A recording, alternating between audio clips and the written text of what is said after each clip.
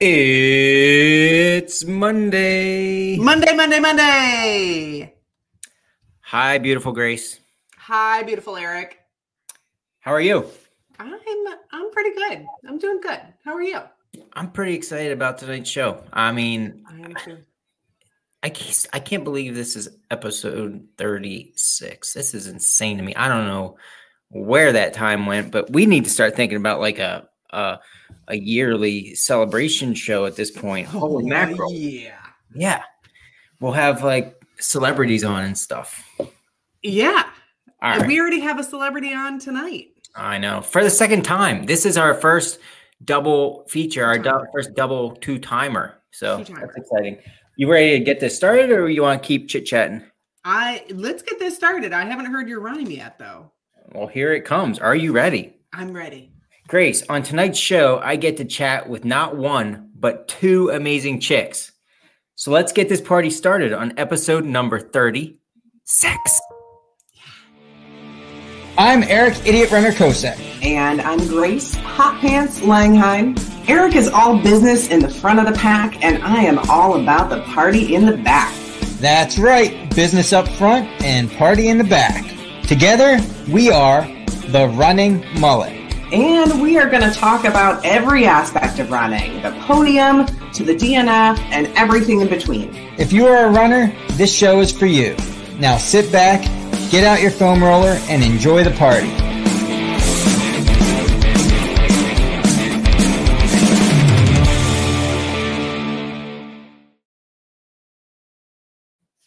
All right, Grace, don't say a word. You're not a chick. You are a beautiful, strong, intelligent woman. And so is our guest. But the chick thing was the only thing that fit so just bear with me, okay? These rhymes. I like it. All right, good. I like it. All right, good. Passes the test. Good job. Yeah. All right. We are here. It's going to be a good show. It's going to be a good show. Absolutely. Here. What's new? Did you have a good weekend? Didn't you say you're handing out bibs, or I don't know what you said. It was a week ago. Yeah. The York Road Runners Club Winter Series has early bib pickup a couple of days because we have over 500 runners registered. So it kind of cuts down on the line. So I did some volunteering and then did some hiking with Jason on the Mason-Dixon. I don't know. It was a good weekend. Solid weekend. It was a good weekend. I was down and ask me how my weekend was. Hey, how was your weekend, Eric? My weekend was good. I was down in Hershey for Lauren's state cross-country meet, which was very exciting. How'd she do? She came in 40th out of, I don't even know, 190 or something, but she did that. She's thrilled. She did, she was ranked like 56th, I think, and 7th freshman, I think, something like that. So yeah, very good. It's intense down there. I didn't run a single mile on Saturday, but I felt like I ran a 100-miler just because I was like, gah, the whole time. How were you like? Like, gah. And then I was like, ooh. And then I was like, gah. So it was a whole thing. Yeah. But, we had some amazing friends, including our guest tonight, Marissa, come down and support Lauren, which was absolutely insane to me. Mm-hmm. So yeah, it was a good day. Lauren is on cloud 9 still. She's very happy with how she did, and she's already researching how to get stronger and what to do and this and that. So it's really fun for me. You know how much I love this sport, and to see her just the intensity going up and up. Oh man, it's as a father and a parent, you never time flies, and if time flies, even when you're not a parent, I can't wait to see what my kids do in the next couple of years. But it's like, I don't want to wish this time away either. It's hard. Yeah, it's exciting. It's all the It's just Yeah. It's just Yeah. So we stayed with a friend of ours, Katie McDonald, and her husband Jason was down at Remner River this weekend, but we stayed at their house, and she took me to all these good restaurants, and I'm still full from the weekend. So it was a good weekend. Yeah. So let's get tonight's show started. I mean, I think we are started. Let's get tonight's show started. I'm going to let you intro Marissa. Oh, so sweet. Quick content warning. We are going to talk about eating disorders. So I'm just going to throw that out there. If that's a big trigger for you at this moment in time in your life, we're gonna go there. We're going into some. That was a really professional statement you just made. I appreciate you throwing that in there. I mean, it should be, I guess. Some things are a little more sensitive than others, and maybe somebody's not ready to hear or talk about something like that. So good stuff. Yeah, Marissa has been on the show once already. Episode number, I don't know because I didn't look back, and I don't really care. I think I don't even know what she was on for. Was it Eastern States? Sorry, yes, we were talking about Eastern States because we talked about them giving her a special rope for the river crossing. That's right. Okay, I'm going to go ahead and add her to our stage right now. Marissa, thanks for being here. Okay, don't say a word, Marissa. You're not allowed to yet. So, Marissa, intro. I didn't know I was doing this. We need to talk, Grace. You can't throw me on the spot like this. But anyway, Marissa, if you've ever run with Marissa, she is the one person on the trail that does not stop smiling. She instantly makes you feel like she's your best friend, which is an amazing thing to do, especially in this day and age. She is one of the most caring individuals. And if she's not a caring individual, she at least makes it seem like she is. So she's a very good actor. Maybe kidding. I'm kidding. She's an amazing individual. She's super sincere, which it comes through with every word every word she says or writes down on paper. And like I said, she's a phenomenal word artist. And that's what I call her, because she knows how to write like no other. Whether it's just a silly Facebook post or something more from the heart, she's an artist of words. So thank you for being on, Marissa. Thank you for that kind introduction, Eric. That was the best I can do. He did good. He did good. Right? He did great. That was awesome. I'm very flattered. Thank you. All true statements. I mean, Marissa and I are best friends. That's how it works in my brain. So right. She might not know that. She might not know that. But we've been BFFs. We're right there, Grace. So see it right there for a while now. Right? Yeah. I met Marissa I think it was at Hills Creek Challenge. It was the first time I actually met you in person this past year. So like 9 months ago or whatever. And, you were finishing that race when I showed up, I think. And you were like this, I don't know, firecracker that ran through the finish line, and you were super happy, and you had somewhere else to go, I think, real quick, so you couldn't stay and hang around. Well, I used that race to train for Massanutten, and it was actually Lee. I came in and I had time to do another lap, and Lee was like, "Go, you have do another lap. I don't know why you're stopping. Do another lap." And I was like, "No, I gotta get home." And he's like, "No, you don't. You need to do another lap." And like literally, as soon as he said that, I took off and I finished another lap. I don't know why I didn't think that in the first place that I could do it, but it is like, that was in Wellsboro. It's a 3-hour drive for me. Yeah. So in order to get back here and be with my family and appreciate them for the rest of the weekend, I was kind of in a hurry to get home, but I'm very grateful that Lee pushed me to get that last lap done. I'm very grateful. I'm very grateful that our paths crossed that day, and we pretty much started chatting.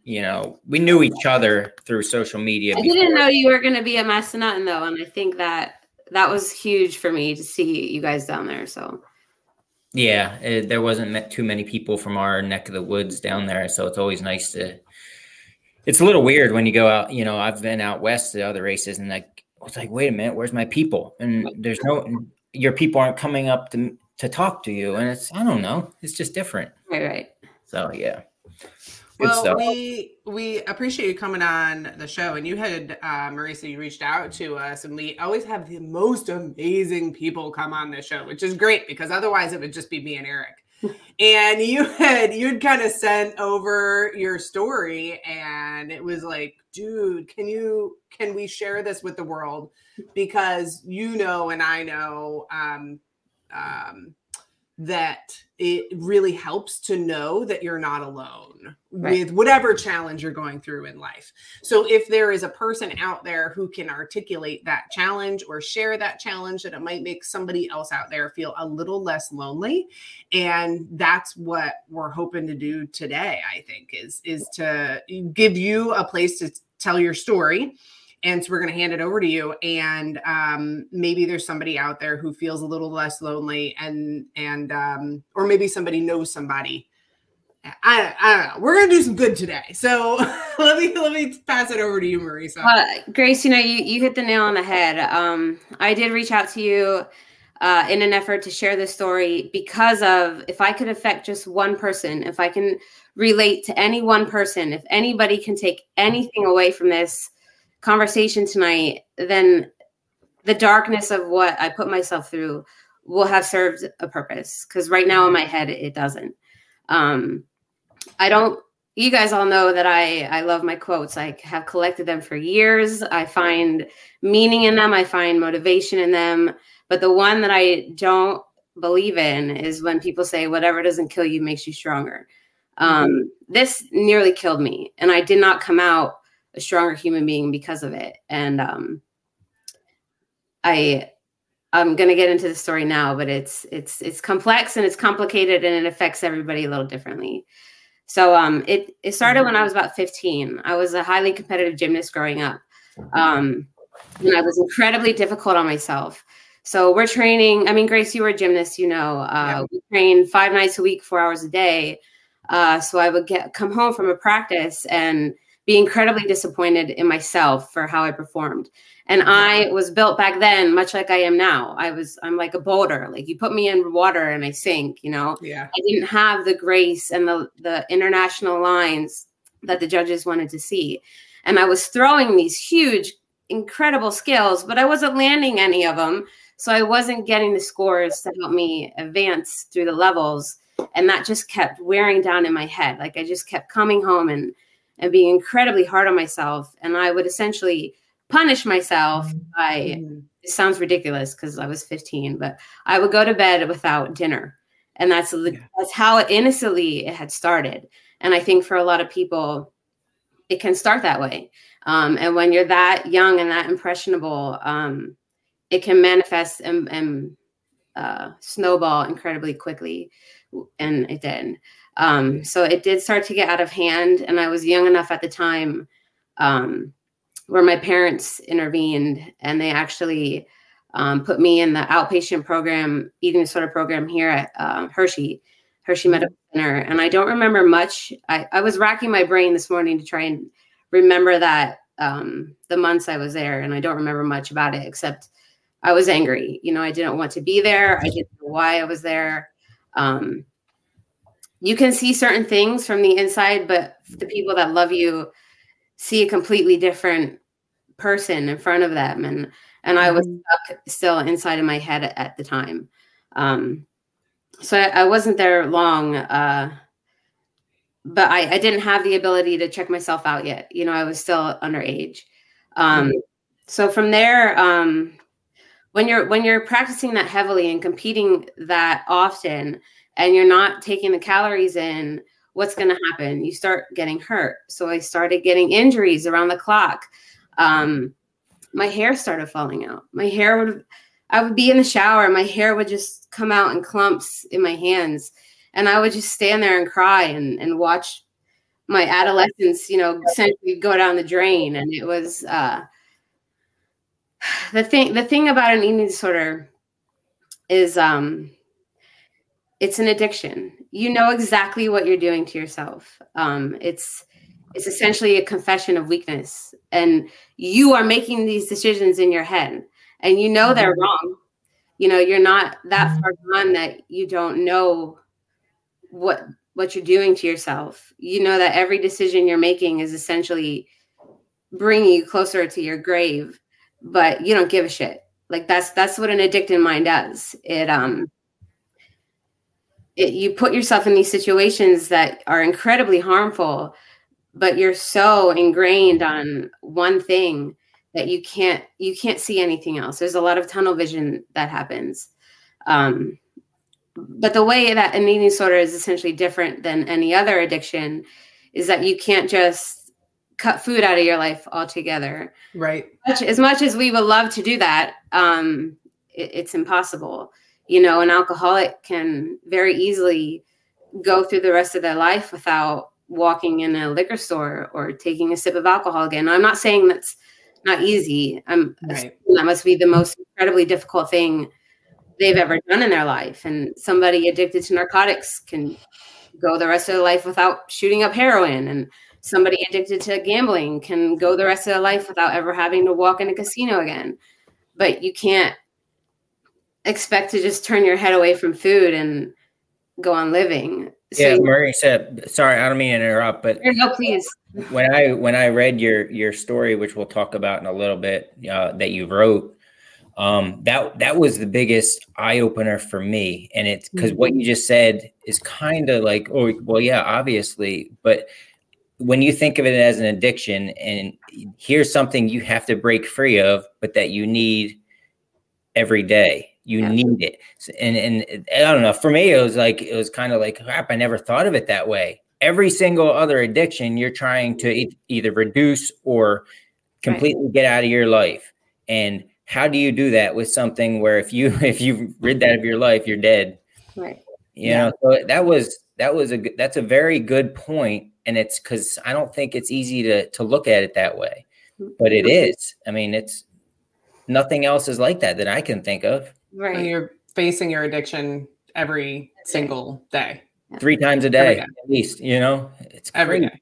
Yeah. And I think because of that also, and you touched on this lightly, and of course we'll get into it, but I think because of that, people on the peripheral, like it's easy to not notice it. And then for the people really close to you, then it's a little easier to see it, but it's something that you can't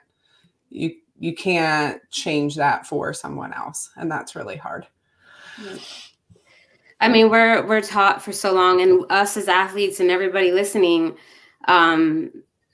you're told all your life that to be healthy, there's this balance that exists between mind and body and this harmony that you're supposed to create and adhere to and nurture this connection between mind and body. And the thing, when you're that far into the black hole of an eating disorder, you don't want that connection. You have a mind and you have a body, and they're not supposed to connect. You know, your mind doesn't want you to have a body. And when you're starting down the path of rehabilitation, essentially, or healing, you're forced to remember that, to recreate that harmony. And it's incredibly difficult because, like you guys said, you have to face it every day for the rest of your life. And it doesn't matter how long ago you put yourself in this situation or how far you've come, you still face it every day. I mean, you're never completely healed from an eating disorder because it's a nightmare you walk into every day. Now you can change your perspective of food, which is what I did. But that doesn't mean that you're not less anxious around food. And I am to this day. It's an incredibly awkward situation for me. And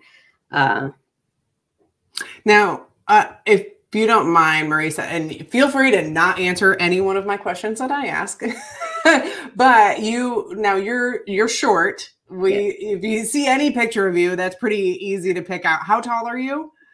I'm on my driver's license, or like what I am right now. Sure. Whichever one you want to answer. I'm 4'10", and I honestly think gymnastics like compress my spine, and so 4'10", and I think that's important because you're already going to be smaller, right? Mm-hmm. So do you, and are you open to sharing what weight were you when you went in to the hospital? Well, when I went in the first time, I don't remember. As a teenager, I had to have been early, like 90s, 91, 93. Yeah. When I went in the second time as an adult, I was around the same. But I was also diagnosed with both anorexia and bulimia. And I think with a lot of people, the two kind of coincide. You might start here in anorexia, and anorexia is this very hollow existence. It's a void. It's nothing. It's deprivation. And bulimia is the opposite of that. Bulimia is an attack on your body. It's everything all at once, and it's disgusting, and it's guilty, and it's shameful. And I was between the two when I went in as an adult. So I was about the early 90s when I was admitted both times, from what I remember. I've tried to like look at my medical records, and I like kind of don't want to in the back of my head. But. Yeah. So you were, short already, right? Muscular, but you were very small. And what were those, what happened that your family was like, okay, we need to intervene here? Because I think it is easy to hide a lot of what's going on. Well, I was at 15. My parents, they're not athletes, but they're these amazing individuals that gave me everything that I needed. My childhood I could not have asked for a better upbringing. My parents gave me everything that they didn't have, and that's what you do as a parent. You want to make sure that your children they just have all the values and the needs that they need to set them up for success. And my parents did that for us. So it was shocking, I think, just to see it. For my mom, it was more of just watching me dwindle away. Well, I was built like I am now, and my muscles started eating themselves, and watching my hair fall out. And I was starting to isolate. I did it worse as an adult, but as a teenager, I was incredibly withdrawn. And I think that's what kind of pushed him over the edge when I started getting injured. I hurt my back pretty badly. And that was the last straw for both my parents when they admitted me into Hershey. When I went in, I was living in San Diego. I was still active duty in the Marine Corps when I went as an adult. And I admitted myself, and it was terrifying. But at that point, it was more of the bulimia that was taking its course on me. And I could just feel my body attacking itself in every way. So that was my decision to go in. But it was also my decision to rip myself out of there, 32 days later, against medical advice. And it's hard in there. I was 26, and we ranged. It was a very small program, but we ranged all the way from 18 to early 60s. And there was a woman that was admitted the same day I was. I remember her very well, and she was in her early 60s. And we sat down for dinner the first day. And when you're inpatient, they ask you to eat all your meals together as a table, family style. And we don't know, the other patients in there, we don't know what family style means. It had been years since I had sat down at a table with other people and put a fork in my mouth. Do you know what I mean? I remember watching this woman like not know what to do with her knife and her fork. And I'll never forget that.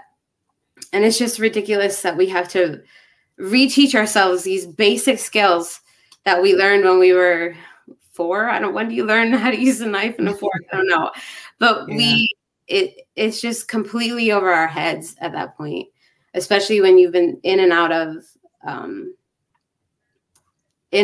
this black hole on your own accord for so long. It's just hard to see the outside perspective. And I'm totally going off on a tangent. I forget the No, I appreciate the tangent. I'll break it up so you have a little bit of a break. So the reason why I guess I don't want the audience to feel uncomfortable, why I feel comfortable talking about some of these things. So my sister was also hospitalized. She was 14, 15, something like that. And I won't go into details because that's her story to tell. And my sister's 12 years older than me. So I was very young when all of it happened. But she is now 52 and still struggles. Diagnosed with both anorexia and bulimia, which I think a lot of people don't realize. You can have both. You can have multiple eating disorders.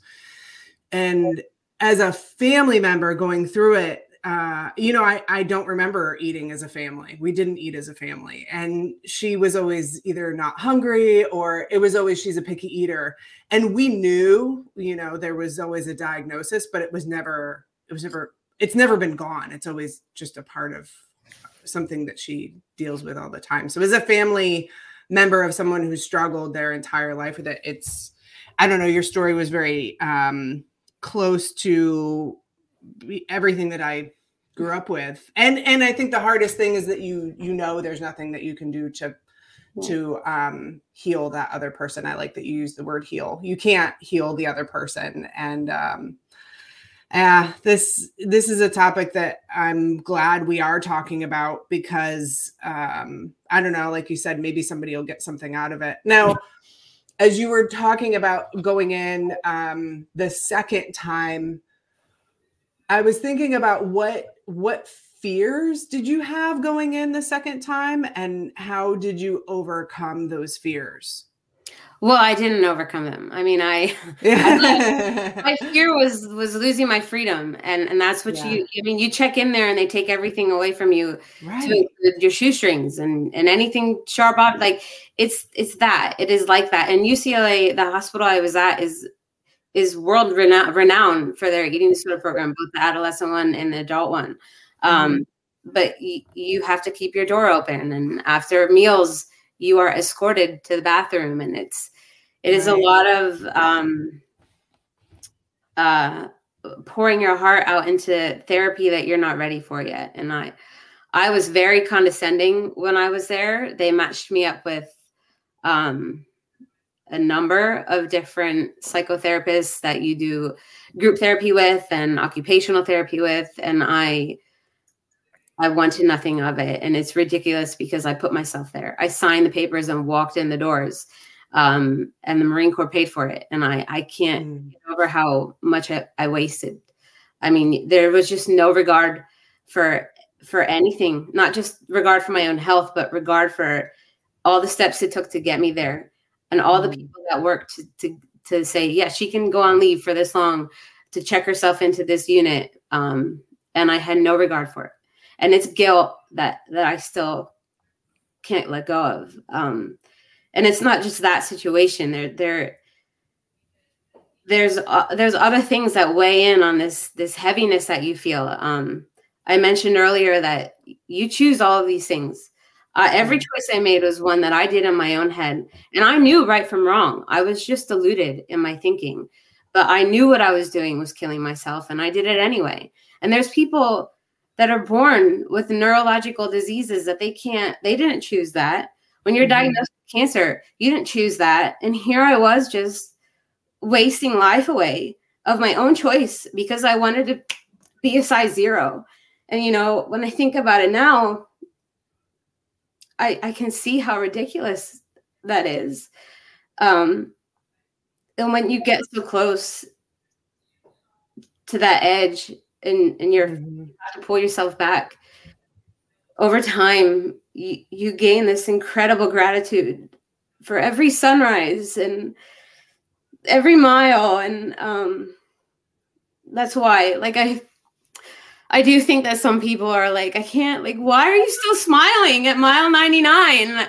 And that's why, and I didn't want to forget to bring running into this. That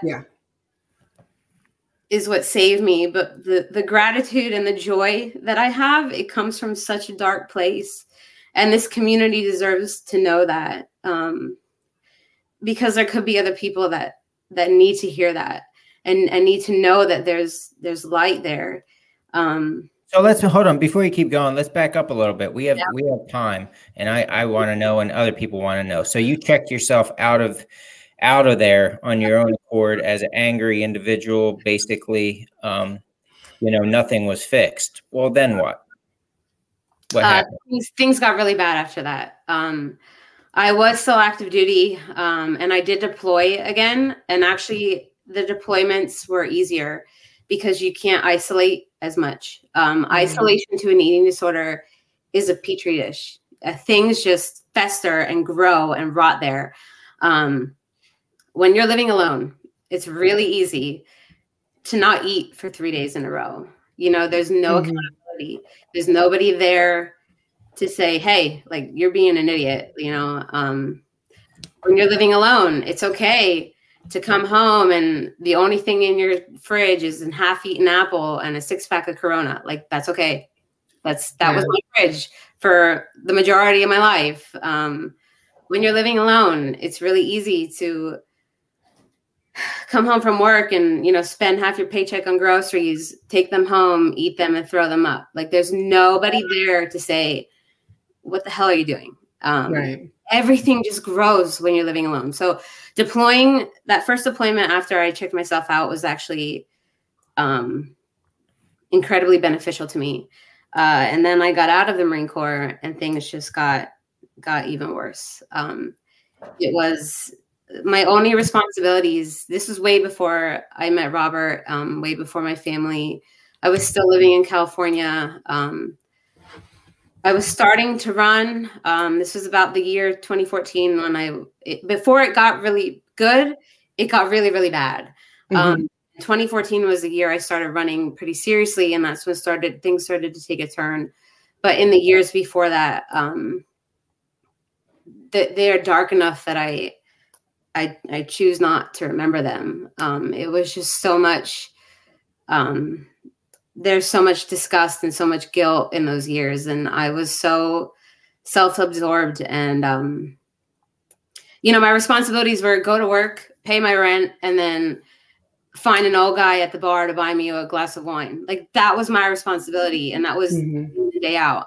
And in between that, it was running and not eating for days and then throwing up. And that was it. That was my life. That was my daily schedule for a very long time. And when you say running, because this is not yet running community. So, right. So you were running alone. Oh yeah. Yeah. I did a lot of running alone. Yeah. San Diego does have a great community, but I didn't invest in it yet. I wasn't reaching out to anybody. I still wanted to be alone. I still feel very heavily consumed by an eating disorder that I wanted to run 20 miles through the city and then go home and eat a pizza and throw it up. Like, that's what I wanted to do. So I did it. Right. You know, and then to tie this into running and how it's saved me. And I think we should get there because I don't want to. Yeah. I still have more questions. You keep going. I did start running seriously in 2014. And I realized how much I loved it very quickly. And then it took some time to realize that in order to keep doing that and to find my potential, because I knew I was good at it too. I had it built into me to be incredibly disciplined and incredibly hard on myself. Those are all things that come with growing up as an athlete, anything you do. Right. I just took them to the extreme and to the wrong levels of intensity. But I realized I got mad. I got really, really angry. And I realized that I didn't need to look at food. I didn't need to enjoy it. I just needed to use it. I needed to see it for its purpose. And that was to fuel me. And it happened very slowly. But over the course of time, I would focus on that. And I would say, okay, if you want to run 17 miles tomorrow, you need to put and it wasn't data driven much. I'm not a data driven runner now. Even when I'm running a 100-mile race, I don't consume a certain amount of calories throughout the course. I do what my body tells me because I spent over more than my life not doing what my body was telling me. And now it deserves for me to do it. So it was honestly just, okay, you're going to have to eat a half peanut butter sandwich if you want to do. So it started very slowly. But that's how it needed to be in order for me to see its purpose and to continue running. I had to allow that to grow very slowly. And it all happened in my own head. And it all happened because I love to run. And now I run now to acknowledge that essentially it saved my life, because there's no way my brain would have gotten there if I hadn't figured out I was so passionate about it. And if I hadn't followed that, my brain would have never gone there on its own. And it seems so simple. I know it sounds so simple, but it was the most complicated thing I ever had to do, was to change my perspective and say, you don't need to love food. You just need to use it. And it's very much the way I view it now. I mean, to this day, you know, I have bad days and I have good days, but I know the end reason is that I need to eat, because I got trails literally 100 feet out my front door that I want to run tomorrow. And so I'm going to eat, you know? Yeah. You made, like, obviously running was the treatment that worked for you, that's working for you, but you also allowed that to happen. I guess, I mean, somebody in the same situation as you were in could get into running because they like running, but they might not make that connection that you made to help fix the problem. That's pretty crazy, really, when there's all these opportunities for help out there. Right. Checking yourself into something, you know, get whatever you need to do, but you made the connection on your own, and it worked. Well, it was a process of elimination. We tried. In the beginning, it was because my family was still heavily involved in thinking that they could change all this around. And instead of them helping me, I tore myself from them. And I don't know if, Grace, you experienced that, but I wanted nothing of it. And I created this incredible rift between myself and my mother that I still haven't mended. And we're trying. And I now that I am a mother, you know, I go to her and extend my gratitude daily. But it was because of a process of elimination. I was hospitalized twice. They sat me down in front of the director of the program, and I questioned his credentials because my head was that big, and I was so far gone that I had no idea that. Just listen. I wasn't willing to listen to them. In my head, I was too stubborn to say, no, you've never been down this road. How dare you tell me what you think I need? And that's how my head was. You become an expert at eating disorders. Like you become an expert at like managing this thing. Not a place you want to be an expert in, but right, exactly. But I think that people who suffer from it, it's you know, you get really, really good at managing all of those pieces, which, gosh, is such a scary road to go down. Our brains are so complex, and all those chemicals that go along with it just don't make it any easier. You put those two together and it's just like, man, it's a shitstorm. Good on you for making it out. And you now you run ultras. And so what I do want to ask a couple of questions to connect it to running, because I find this part of it fascinating, because on the one hand, our sport can be very, never miss a Monday and very kind of intense. And there is a big piece of it that has to be surrounded with food, and it has to be surrounded with quote unquote junk food. You know, if you try to fuel yourself in an entire 100-miler with nuts and berries and carrots, you're gonna have a very painful 100-miler. So can you talk through some of the things that you've done to put yourself into a better mindset, or to help yourself along with eating the foods that your body needs to not only accomplish ultra distance, but very difficult races like Eastern States 100? I do like the way healthy foods taste. I mean, you could put me in front of a plastic container of spinach and I could eat the whole thing with nothing on it, just like literally scooping it into my mouth. And I've done that before, but it's all about balance. It's all about establishing, getting your body to remember what its metabolism it needs to do, because you lose that, when you suffered for more than half your life, that's gone. But it's completely about balance. And I don't overthink it. But I don't underthink it either. You just have to stay on this consecutive course of, okay, you're going to wake up, and it is harder on the days where I can't run. Those days are few and far between. You know, I'm going to make time for it at any given moment of my day, whether that's at 4 a.m. or my lunch break or in between meetings. I sneak it in, but I don't do it out of guilt anymore, out of what my body. I don't do it because I'm looking down right now at my muffin top. You know, I like that muffin top. I want it to stay there now. Yeah. I do it because I'm that in love with just one foot in front of the other. Like, it's just my mind craves that, that connection with the ground. And I don't know if I can tie that into my balanced eating. I don't do it while I'm running. I eat, I eat to fuel, and I don't overthink it. And that's the way that it has to be. And I cook healthy for my family.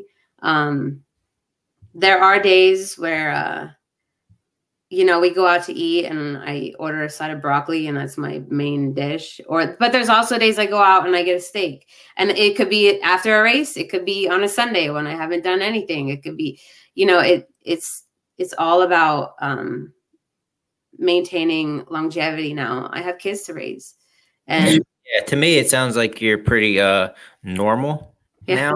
I mean, no, honestly though, like, right. That's a good thing. That's a great word to be. Yeah. I think it's just, I'm visible now. I can see things from a different perspective. And that's made all the difference. I also need to say, and I don't know if Robert knows it, but he definitely saved my life. Like, our first date, we met in San Diego. We were working together, and we went out for tacos, and I ate my sad little street taco with a fork, and I didn't eat the tortilla. Like, I was terrified. I still had these rules in my head. I couldn't eat fat. I couldn't eat carbs. These ridiculous rules that I just made up out of nowhere. Like, they just fell in my brain one day, and they were still there. And I sat there with him, and I ate my street tacos with my little sad little, you know, spork. And I left work that day just in tears. I just thought, okay, well, that's it. Like, I'm an idiot. Like, he's never gonna show up again. Like, that's it. I ruined it. And there he was the next day, like in my office with his crooked little smile and his beautiful laugh. And he brought me out without him even knowing that he did it. He brought me out of this place of isolation where I was on my way down that rabbit hole again. And he didn't do it on purpose. He just did it with his presence and his companionship. And then once the girls came years later, that just reinforced my purpose in life. Like, you go, like I said earlier, you go from your responsibility is to go to work, pay your rent, and have old guys buy you glasses of wine to raising a child. And that was monumental in snapping me back into reality, essentially.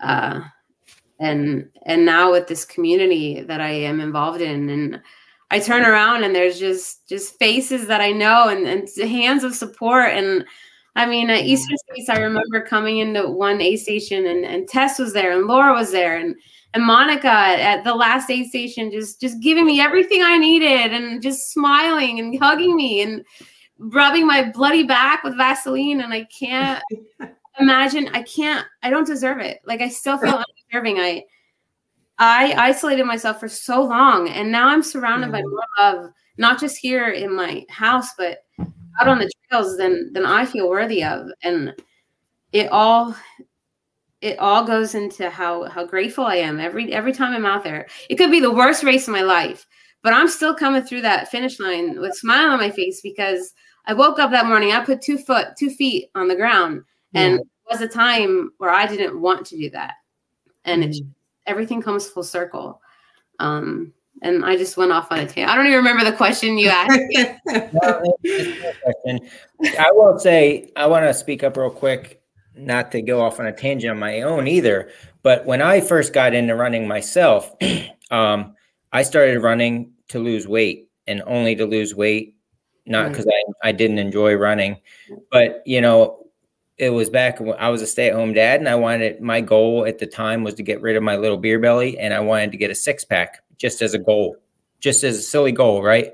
And the reason I'm saying this is because I got to the point where I was counting calories and I was weighing myself every day, and I was working out. I was healthy as anything.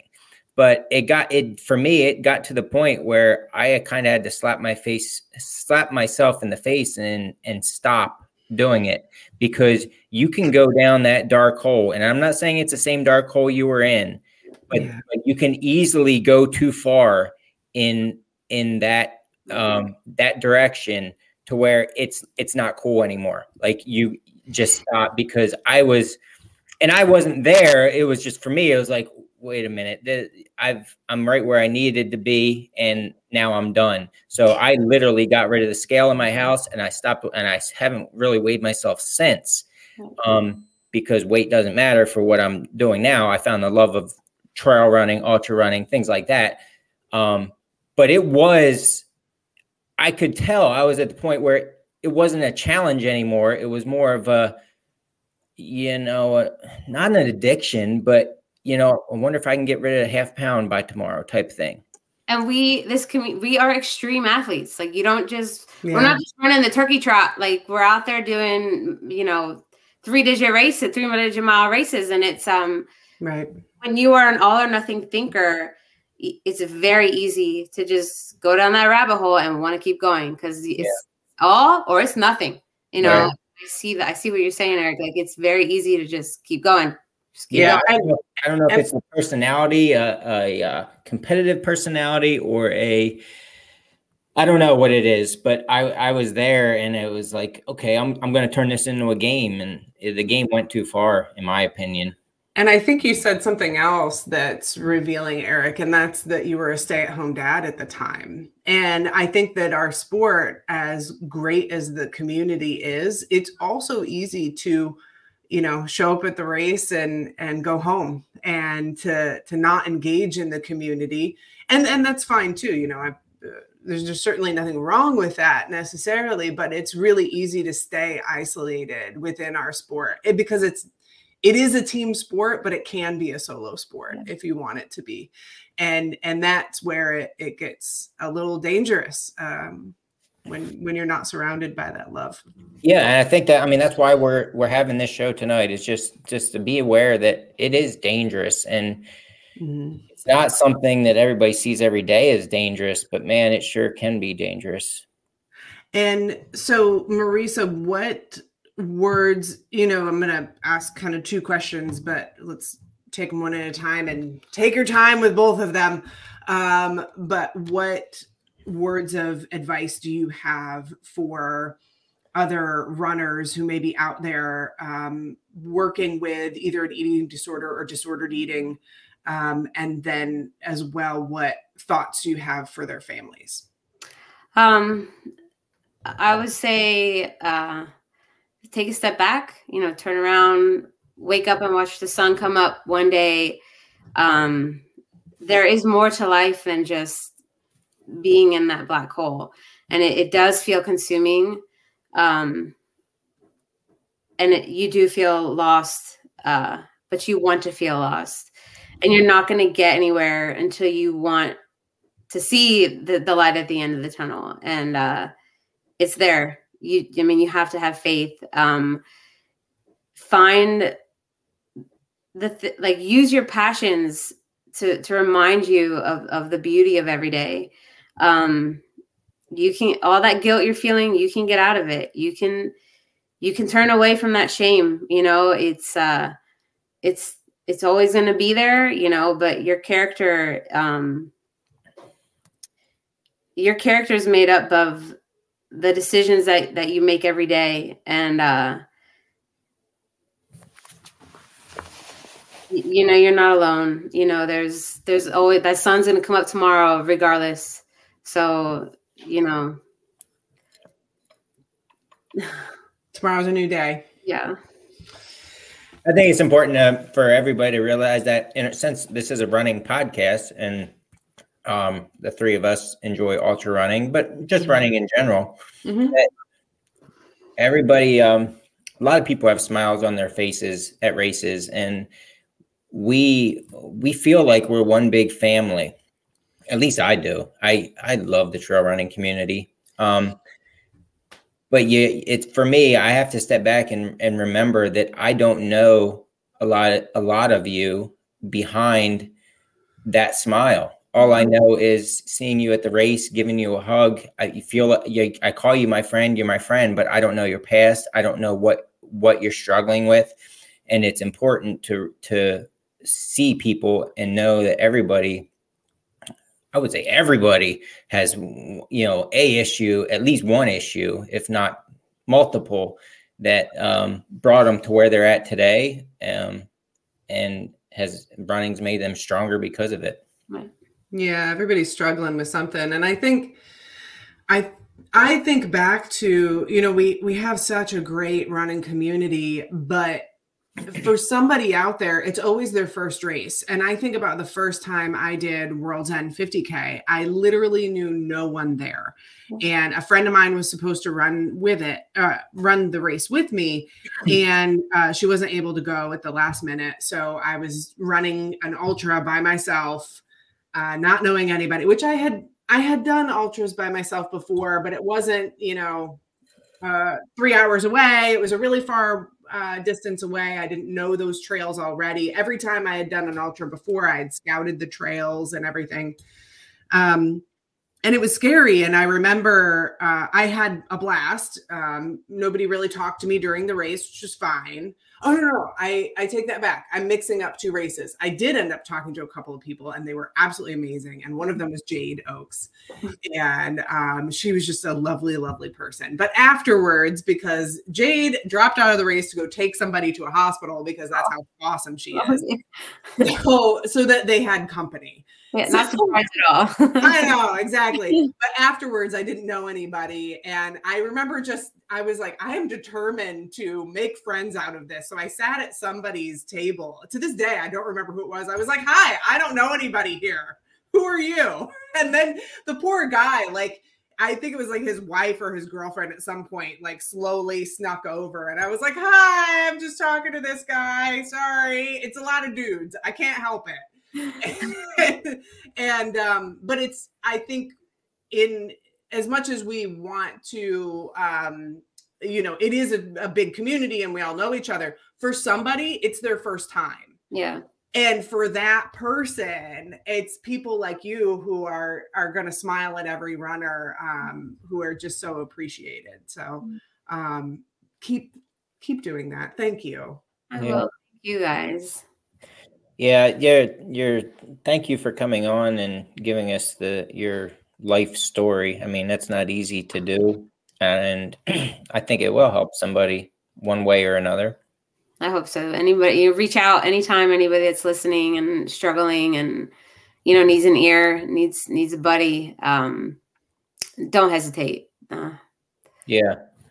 And I'm going to throw out there that you wrote a story and I think you titled it An Ode to Running, right? I did, yeah. It's basically how you got to this point in your life and everything we talked about, but it's put into words. And I think in the next couple weeks here, Grace is going to in her beautiful angelic voice, put that into that story that you wrote into podcast form for anybody that wants to listen to it.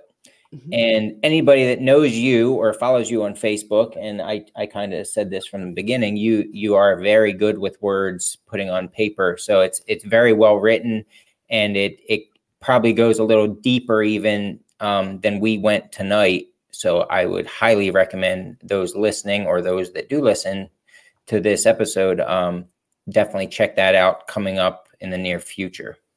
Yeah, and thank you in advance, Grace, for wanting to take that on and putting into your chronicles.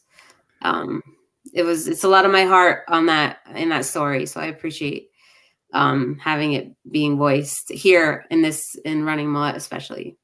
Yeah, absolutely. So that will be coming up, and the Mullet Chronicles, which is what do you call that when it's like It's a sub. What do you mean? A subgroup of subgroup of? No. What do you call it when a TV show has another TV show that comes from it? Oh yeah. What are those called? Like Frasier. Yeah, something. Spin-off. Thank you. It's a spinoff. It was right there. It was so close. So a spin-off podcast. It's not another podcast. It's this one, but it's the Mullet Chronicles. Thank you, Chris. So a spin-off, the Mullet Chronicles, where I read race reports. The last one was Nicole Werner's Eastern States 100. So I'm excited to have Marissa's come up soon. And then Nicole Werner, that's a hard one to follow, though. I love her. She's awesome. It's a great race report. So if you haven't had a chance, check that out. And I'll have more coming. Please submit your race reports to me. I only have a couple of them queued up. So I personally think this is Grace's way of pushing me out of the limelight and not so. Hold on, because here's what I know. This has been an intense podcast. The reason I'm joking with you because I think it's phenomenal. Personally, I do. I really do. It's a better idea than you and I starting this show, in my opinion.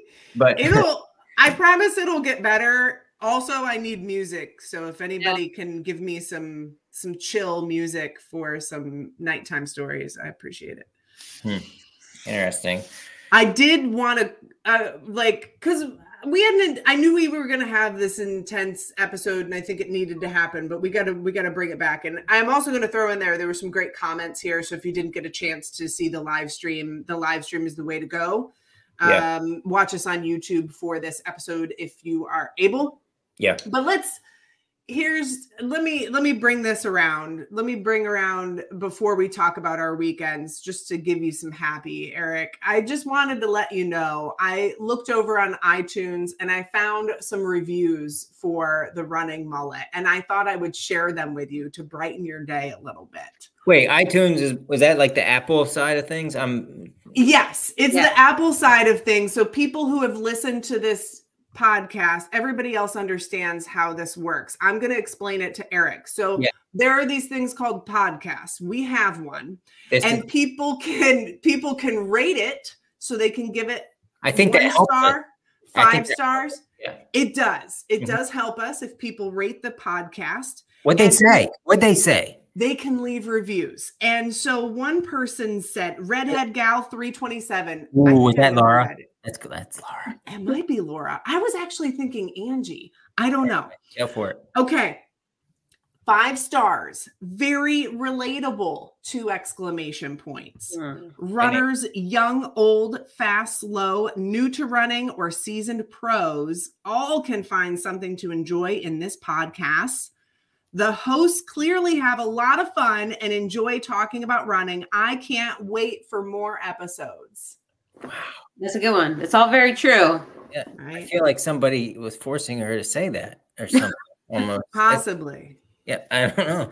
So we need more reviews. So. Wait, that's it? That's all you have? There's more. There's more. I'm not going to read all of them to you. I'm going to split it up a little bit. Because I want to bring a smile to your face at the end of every episode, Eric. Can we can we start a third spinoff where it's just you reading our reviews of this podcast? That is the third spinoff. Yes, that's a great idea. I love it. Oh, man, no, that's good stuff. And I will say again, it helps us if people leave those reviews and those stars. If it can only be 1 out of 5, I'm cool with that. I'll get over it. But at least go out of your way. No, I won't. But go out of your way to do that stuff, because somehow, and Grace can explain it to me later, it helps us grow as a podcast. And I think we just want to get more people. We're not looking to grow for advertisement or anything. It's just, I don't know. I like people listening to us. Eric's got a big heart, and he's got to share it with everybody. Now, Marissa, this week it's really big. But Marissa, what do you have happening this weekend? Oh man, what we don't have much going on this weekend. Ice skating. The girls started ice skating. Ooh. So I made the transition from gymnastics over to ice skating, and we're dabbling in a lot of things right now. We're 6 and 7, so we're at that age where we can kind of do that. It's hard. There's a lot of falling. I did find these great little shorts that they can wear that are padded. So they're literally like they have little pillows walking like little ducks. It's very cute. I don't need that at all. So we have ice skating, and I think that's it. I don't know. I think that's it. Yeah, no racing. I'm starting on this weekend. What do you have big coming up next? I guess we could talk about 2024, and you don't have to go into depth, but is there anything that the So world I was actually just talking to Becky this weekend at the cross country meet. I'm running a winter 100 miler. I'm going to do the Devil Dog Ultra down in Virginia. So last season I did Beast of the East in December, and I actually loved it. I ran it as a training run. I was in my mind, I was like, hey, if you can finish this one, you're going to do really good at Eastern States. And that Eastern States was my A race for this past year. And it helped tremendously. They're hard. Winter races, 100 miles are hard because the night hours are so extensive. And you can't predict the weather. And I won't have Robert. So I'll go down, just make sure that Ben's probably not going to show up. Last year, Ben was at Beast of the East, and I was like, what are you doing here? But yeah, as long as I pack my drop bags pretty well, it should be set. And then after that, I won a blacklist. Last year, I only Triple Crown, and then I was at Black Forest volunteering. I paced, or I cut for a section, and then I volunteered at the third aid station. And you guys, I had the freaking best time ever. Like I loved it. But in the back of my head, I was like, why aren't you running this? So yeah, I'm gonna blacklist this year. You're going through all of them again, huh? Yeah, I am. I mean, that's to me, these are world-class trails, and I don't have the opportunity to travel yet. I don't have the money to travel yet. So why not? I love these trails, and it's opportunity. It's opportunity right here. So I'm gonna do it. It's just opportunities for us to see you too. So I'm happy. I'll see it, all of them, I'm sure. No, I'm back on after you blacklist. Yeah, exactly. Or during the process or something, maybe. Yeah. Oh, that's exciting. Yeah. What about you guys? Eric, what are you doing this weekend? Saturday I am hunting, because this is the heart of deer hunting right now. The rut is happening. Bucks are stupid. You don't care about that. But yes, I have had very limited time with cross country coaching and watching and stuff. So yeah, Saturday, I don't care what you say. I'm not running. I'm hunting. It's good cross training, because if you get something, you gotta haul it back. Thank you, Grace. Thank you. That is the best thing you've ever said. And then Sunday, I am going with my family to the Tyadotten Trail Challenge, which is down in Waterville, PA, along Pine Creek. A phenomenal event. My daughters are running the 10K, and I am doing the half marathon for fun. So that should be a good time. I don't know what the weather's looking like, but it's always a good time. And Tracy Krimmer puts on a phenomenal event. I believe there's like tons of amazing soups there at the end and things like that. So yeah, I'm looking forward to that. Becky's going to watch, and friends are running it. That's my weekend. Hey, Grace, what the heck are you doing this weekend? Oh, I am going to manifest this into reality, because I like to challenge myself with hard things. And sometimes the hard thing is the thing that you just don't want to do, right? So it's a mental challenge. And I told you we have the York Roadrunners Club Winter Series. I'm the race director for one of the races, the one in December. And the first race out of the series is a road 10 miler. And that just sounds terrible. So I've never done it. I've volunteered for it. I have timed for it, but I've never run it before. And I probably should. I want to challenge myself. So I'm going to do a road 10 miler. I'm not much for road running, although I have a lot of respect for road runners. They are awesome, awesome people. It's outside of my comfort zone. So I am going to do a road 10 miler. Good for you. Thank you. They are awesome people. And you know why? It's because we're all runners. It doesn't We're all matter. runners. Whether I am a road runner and a trail runner. I'm just a runner. I'm a firm believer that if you do both, you will benefit in both ways. Like road make you stronger on trails, and trails will make you stronger on road. Don't hate on one or the other. Just do it. Stop your whining. You know? So Grace, have fun out there and enjoy it. Wear those cushy hokas and just have fun. I don't know. Yeah. Nah, that sounds fun. It'll be good. And then next Monday, I'm doing something with this here. So cut it off. And maybe we'll talk with somebody from, I don't know. I think we should have. You gonna do it live on the show? Are you gonna have to cut it? Really? Pretty much, yeah. Yeah. Yeah. I think our guests should be like all a bunch of guys with just amazing beards that are like crying as I do it. Yes. Yeah, like Clayton and I've heard Clayton on. Yeah.